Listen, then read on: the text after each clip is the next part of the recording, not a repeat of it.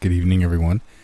Before we get into tonight's stories, I do want to mention that I'm finally not sick. I got over whatever I had, which is good because that means it probably wasn't COVID.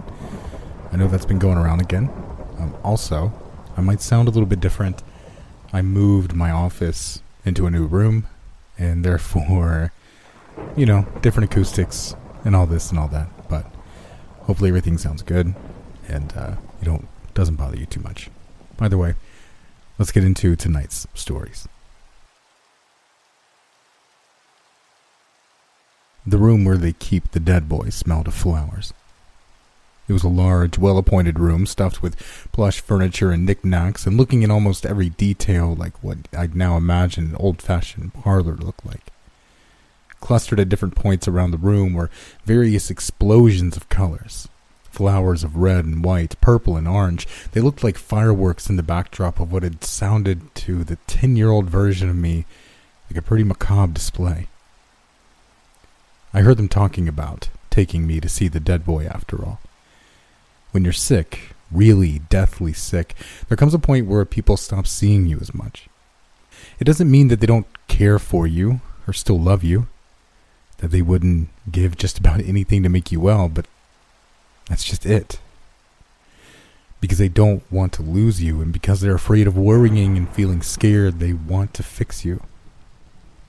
And it doesn't take too long before you become less of a person and more of a problem to be solved.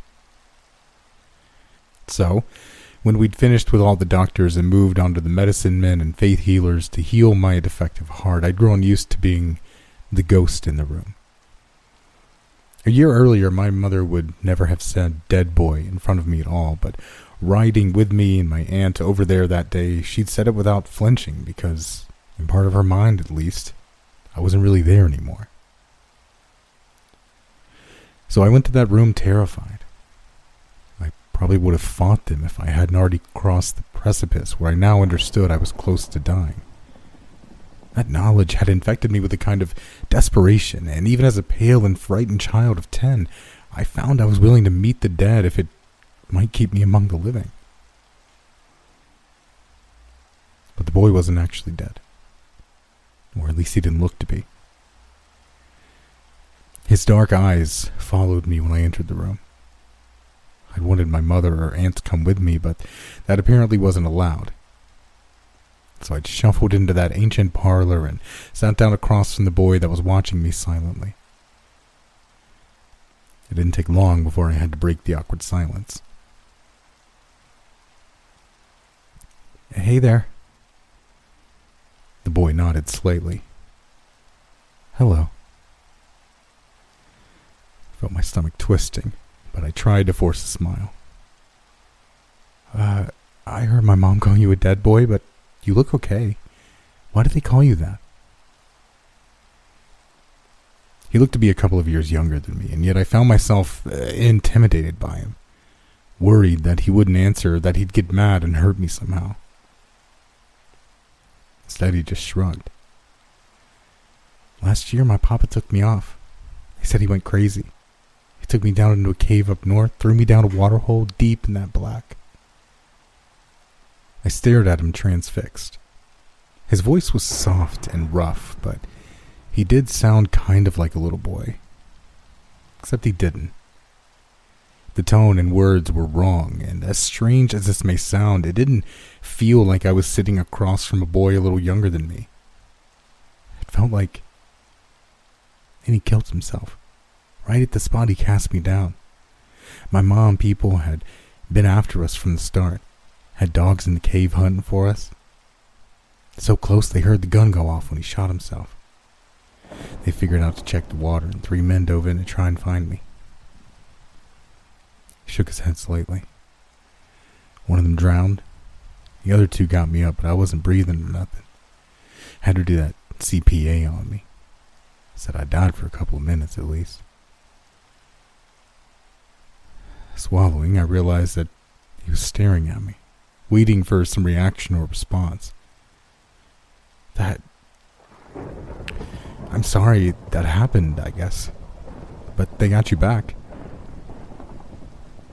His black eyes rolled toward the corner of the room behind me. Yeah, they got me. And now I can see more things, understand more things. His gaze swung back to me. And give people another chance to live. My pulse began to quicken with a mixture of fear and hope. Can you really? No bullshit? A flicker of a smile crossed his face. No bullshit. You want that? You want the things I can give? I was already nodding. If you can save me, yes. The next moment he was kneeling in front of me, his hand on my breastbone, a bitter, painful cold radiating from his small palm into my chest and feeling my entire body with a numbing frost. He stared into my eyes as he made a small circle with his hand, his gaze or movements never faltering. I felt like I was staring down into deep subterranean pools, falling into their darkness and being overtaken by their invading... There. I blinked and the boy was back over on the sofa, looking at me mildly as I gasped like a drowning victim reaching sweet air. What did you... He shrugged again. I pictured you without a dying heart. So now you're okay. Just then his expression hardened. But that's only half of it. I also had to tell you what I saw. I was so happy and confused and dizzyingly excited that I barely heard the last, but the next words he spoke caught my attention well enough. I saw a certain fire. There was a big metal barrel with green trees painted on it, and in it a giant orange fire was burning. You got a lot of living to do before that, but I could see that barrel burning, and I knew that you were in it. I knew that I'd found you and chopped you up small and put you in that fire to burn. His voice remained even throughout all of this, and his expression barely changed either. Just his eyes seemed to sparkle a bit when he talked about what he would do to me. In most situations, 10-year-old me would have made a joke or just laughed at something I didn't understand because I was nervous, but something in the core of me, it knew that this wasn't someone being weird or funny. I was staring into the face of something that I didn't understand, but that a part of me still knew to fear. When I stood up, a distant part of me realized I had started wetting myself, but there was no room for embarrassment, only fear and the drive to get out of this terrible, sickly sweet room with this wrong thing that looked like a little boy coiled at its center. I ran to the door and began screaming and crying while yanking on the knob. I don't think it was even locked, but I couldn't get it open until my aunt opened it from the other side and swept me into her arms. To their credit, when I told my family I wanted to go, they didn't hesitate. It wasn't until later, when I was home and bathed and safe in my bed, my mother asked me what had happened in that room. I looked at her, tears in my eyes, and said just 3 words before falling silent again. He healed me.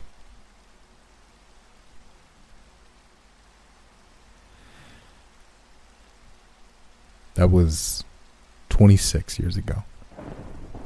Since then, I've always had that afternoon lurking in the back of my mind, coloring my thoughts and putting a small thumb on the scales of every decision. If I asked 18-year-old me if he went to college out of state because of it, he'd have said no. 23-year-old me would have laughed at the idea that he took a job across the country because of some prophecy he'd received years earlier from a creepy little boy. And when 23-year-old me was going through a divorce and moved even further away from my old hometown, he would have said he didn't even remember being that sick when he was little.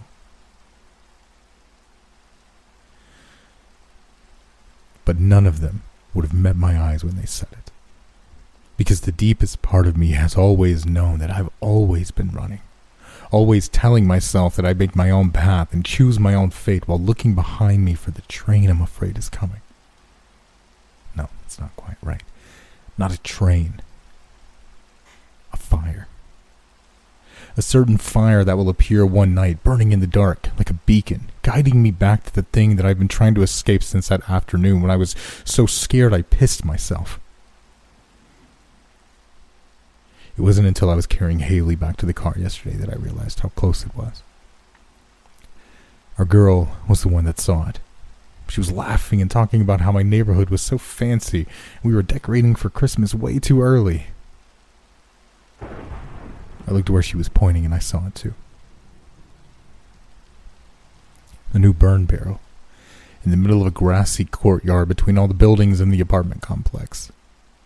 A 30-gallon metal drum with alternating horizontal bands of white and red, and in the middle of the white, smaller specks of green. A tiny row of stenciled-on Christmas trees. My hands were shaking as I drove her to the airport. She knew something was wrong, but I just told her that it was my ulcer acting up and that I'd be okay.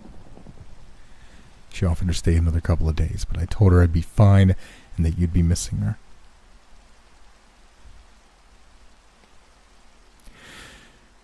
When she called me later after you picked her up and brought her home, I let her go to voicemail. I didn't want her to hear me like that. Like this. I'm recording this now because I want you to know what happened. How much you tell her, well, you were always a better judge of stuff than I was anyway. When she called, I was standing out on the balcony, looking down at the orange flame in that barrel, trying to make out the features of the man standing beside it. Not that it matters. I know who it is down there waiting for me. I wonder how we'll do it. I think I'm done with the idea of running, and as strange as it seems, I don't know if I'll even fight when the time comes, though maybe instinct will kick in. But I'm more focused on how he'll do it. Does he have a knife? Or a gun? A hammer? Will he literally dismember my body and burn me in that barrel? What if someone sees? What if he gets caught? I don't think any of that matters. I think he does what he sees. Maybe he's trapped just like I am. Maybe he's been trapped since they pulled him from that dark water in his father's suicide cave. But looking down at him, I find that none of that really matters.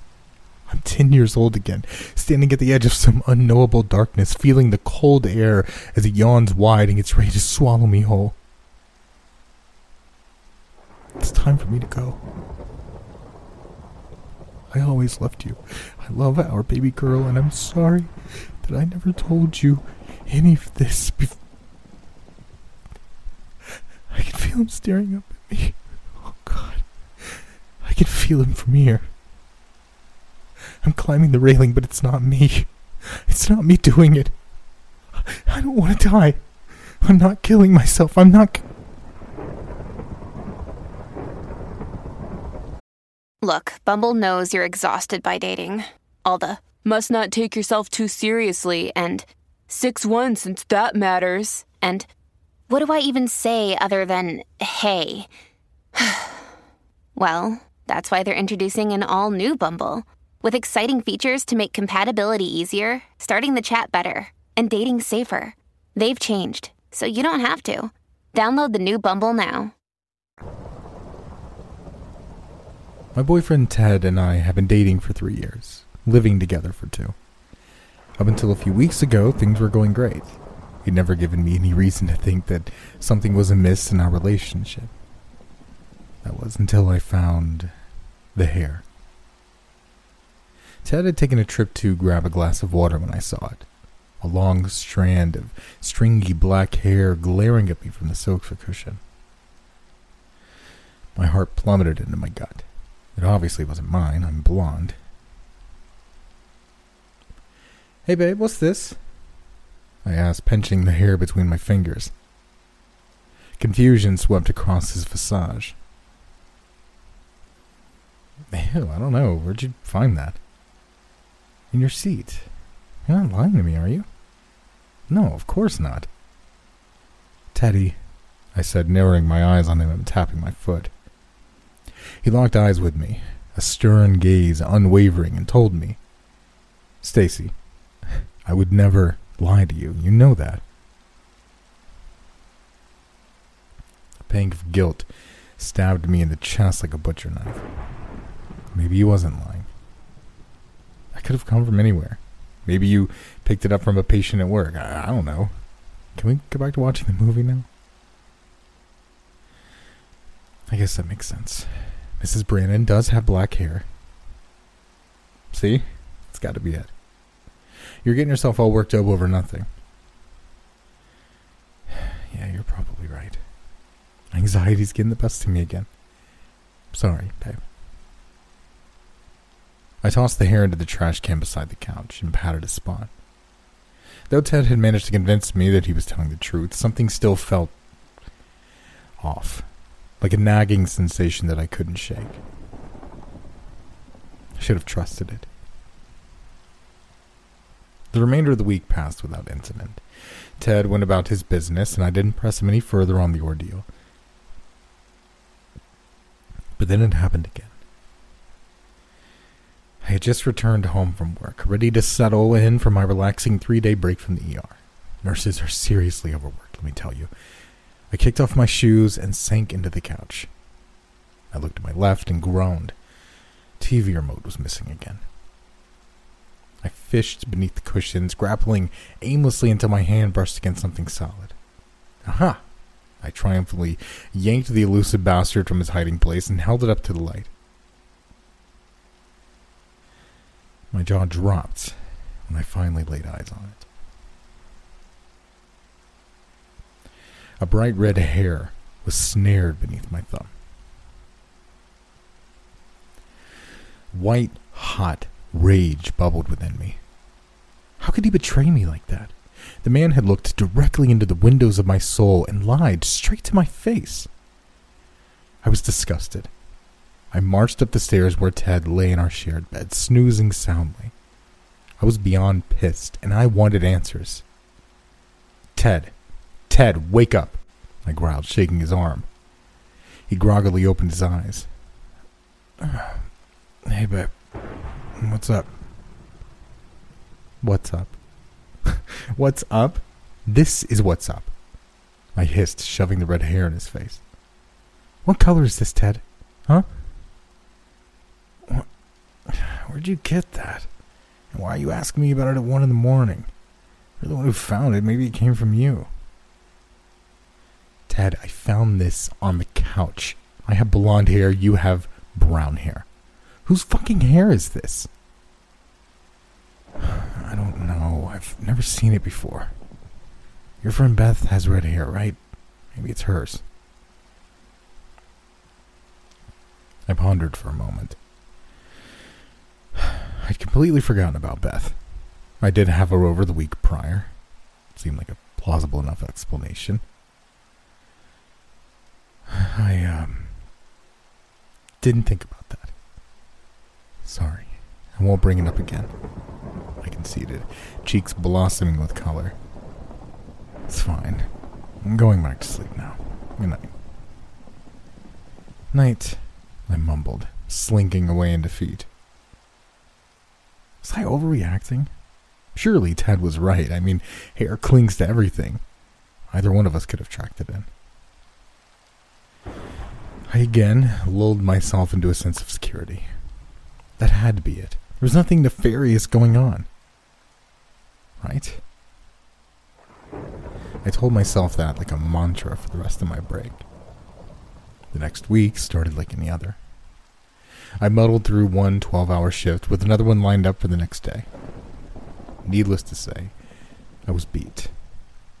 Once I got home, I beelined straight for the shower. I was itching to feel that scalding water soothing my pores. Steam clouded the mirror as I discarded my scrubs and let my hair down. I stepped in, leaning closer as the scorching droplets flowed down my back. I allowed myself a moment to revel in my fiery paradise. all the tension from my shift washing down the drain. Until I looked down. Once I opened my eyes, I nearly threw up, because a fat glob of jet black hair was clogging the drain. I stared at it in dumbstruck shock. Ted was lying. I'd been right all along. I snatched a couple of towels from the rack, one for my hair and one for my body, and furiously wrapped myself up. As the steam began to dissipate, I began noticing things that I'd missed in my weary stupor. There was a crack in the mirror that hadn't been there before. Claw marks were etched in the drywall in several places. And oh God, was that nasty slut's period blood all over the floor? That time I did throw up, all over the crimson-stained linoleum. Even if it was with my half-digested lunch, covering the splotches on the floor left me with a small semblance of comfort. But that immediately dissipated when I realized what Ted had done. He'd been having rough sex with some dirty skank in our bedroom, hadn't he? If he'd been this sloppy about it, he surely wasn't worried about using protection either. My head began to spin. My vision grew hazy. This couldn't be happening. Up until recently, Ted had been a loving, faithful partner, but the evidence was there, the writing on the wall. And it infuriated me. I stomped downstairs with fire in my eyes. I was seeing red. I marched to the basement where I knew Ted was hiding. I cautiously descended the stairs, careful to avoid the creaky steps, even in my own overwhelming fury. I stopped halfway down. A muffled noise drifted from behind the door. I crept down the remaining stairs, pressing my ear up to the peeling white paint. And that's when I heard it. Heavy thumps, accompanied by hushed screams. I knew that sound. Those were the moans of pleasure, that absolute waste of space. He was still going at it. My head buzzed with a nauseating concoction of pain, grief, and anger. In the end, rage won out. I seized the door handle, determined to catch them in the act. Locked. Should have known. The rational part of me would have come up with a plan. Find a spare key, take pictures of the bathroom to use as proof, wait outside the door for them to inevitably come out. Any of those options would have been smarter than what I did next. Ted, you sick piece of shit, open this damn door, I screamed, pounding fervently against the flimsy wooden frame. I could hear a sudden commotion. Hey, get in there. Ow. Thunk. Just a minute, honey. Ted, I swear if you don't get your slimy ass out here right now, I'm going... The door swung open and I was suddenly face to face with the man I used to love so dearly. His hair was disheveled, obviously from the sex, and flecks of blood were splattered across his hands. Hey, baby, I thought you weren't supposed to be in until midnight. Couldn't contain my fury any longer. I slapped him hard across the face. Tears began welling in my eyes. I got off at 8, you son of a bitch. How could you do this to me? I work grueling 12-hour shifts, sometimes longer to support us, and this is the thanks I get? Coming home to you banging some slut? We're done. I'm sorry. I don't want to see your face ever again. I turned to walk away, but Teddy grabbed my arm. Wait, Stacy, just give me a chance to explain. I wasn't having an affair. You weren't having an affair. Do you seriously expect me to believe that? I can see the little horse black hair sticking out from that cabinet. You must think I'm a complete moron if you expect me to buy that for even a second. Goodbye, Ted. Have a nice... No, you know what? Have a shit lice, you spineless dick. I spun around, feeling Ted's grip on my arm slipping away. Suddenly, the cabinet doors crashed open. Please, I need help, the homewrecker cried. I balled my fist, my blood boiled. This chick ruined my relationship, and now she was making up excuses. Pathetic. Goddamn right you do. Go see a psychiatrist, I scoffed without so much as a glance in her direction. I couldn't bring myself to look at either of them. I began to make my way back up the stairs. I tried to put on a tough demeanor, but truth be told, I was dying inside. I made it 3 steps when my hair was violently yanked back. What the fuck, Ted, you... A rag was crudely stuffed over my mouth, silencing me. Heavy chemicals assaulted my nostrils. I could feel myself fading. I glanced up as my vision began to blur. My blood turned to ice at what I saw. Ted was standing above me, smiling. Those depraved, soulless pupils were the last things I saw before my world went dark. I awoke in a pitch-black space. I was slumped against a wooden panel of some sort. I felt around the walls for something, anything to help me get an idea of where I was. Nothing. Just that same smooth material all the way around the cramped confines. Then I got an idea. I frantically patted my pockets. Yes! Somehow, Ted had forgotten to take my phone. It was heavily damaged, assuming that I fell on it, but I was able to access the flashlight. I stifled a scream when it illuminated my surroundings. I was trapped in a wooden cabinet. That wasn't the part that made me want to vomit right then and there. The whole thing was drenched in blood and viscera. The walls were a deep crimson color, and chunks of organs and sinew lay discarded throughout my tiny prison. What the I suddenly clasped a hand over my own mouth. I heard noises from outside. They sounded like someone vehemently chopping meat, like the sickening splat of a meat cleaver carving flesh. My heart plummeted into my gut. Ted couldn't really be. I couldn't process it. Hell, I still can't. I don't want to believe that the man I loved so deeply can turn out to be such a monster, but the writing is on the wall. Literally. That brings me to now. I'm still stuck in this disgusting cesspool.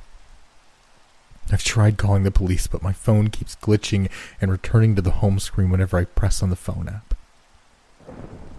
Fortunately, Reddit still works, so I'm asking you all for help, because I found something a few minutes ago among all the gristle and entrails that's making my head spin. I'm staring at a bloody notebook. It's filled with a plethora of women's names. Each of them has been furiously scratched out. Except for one. Mine.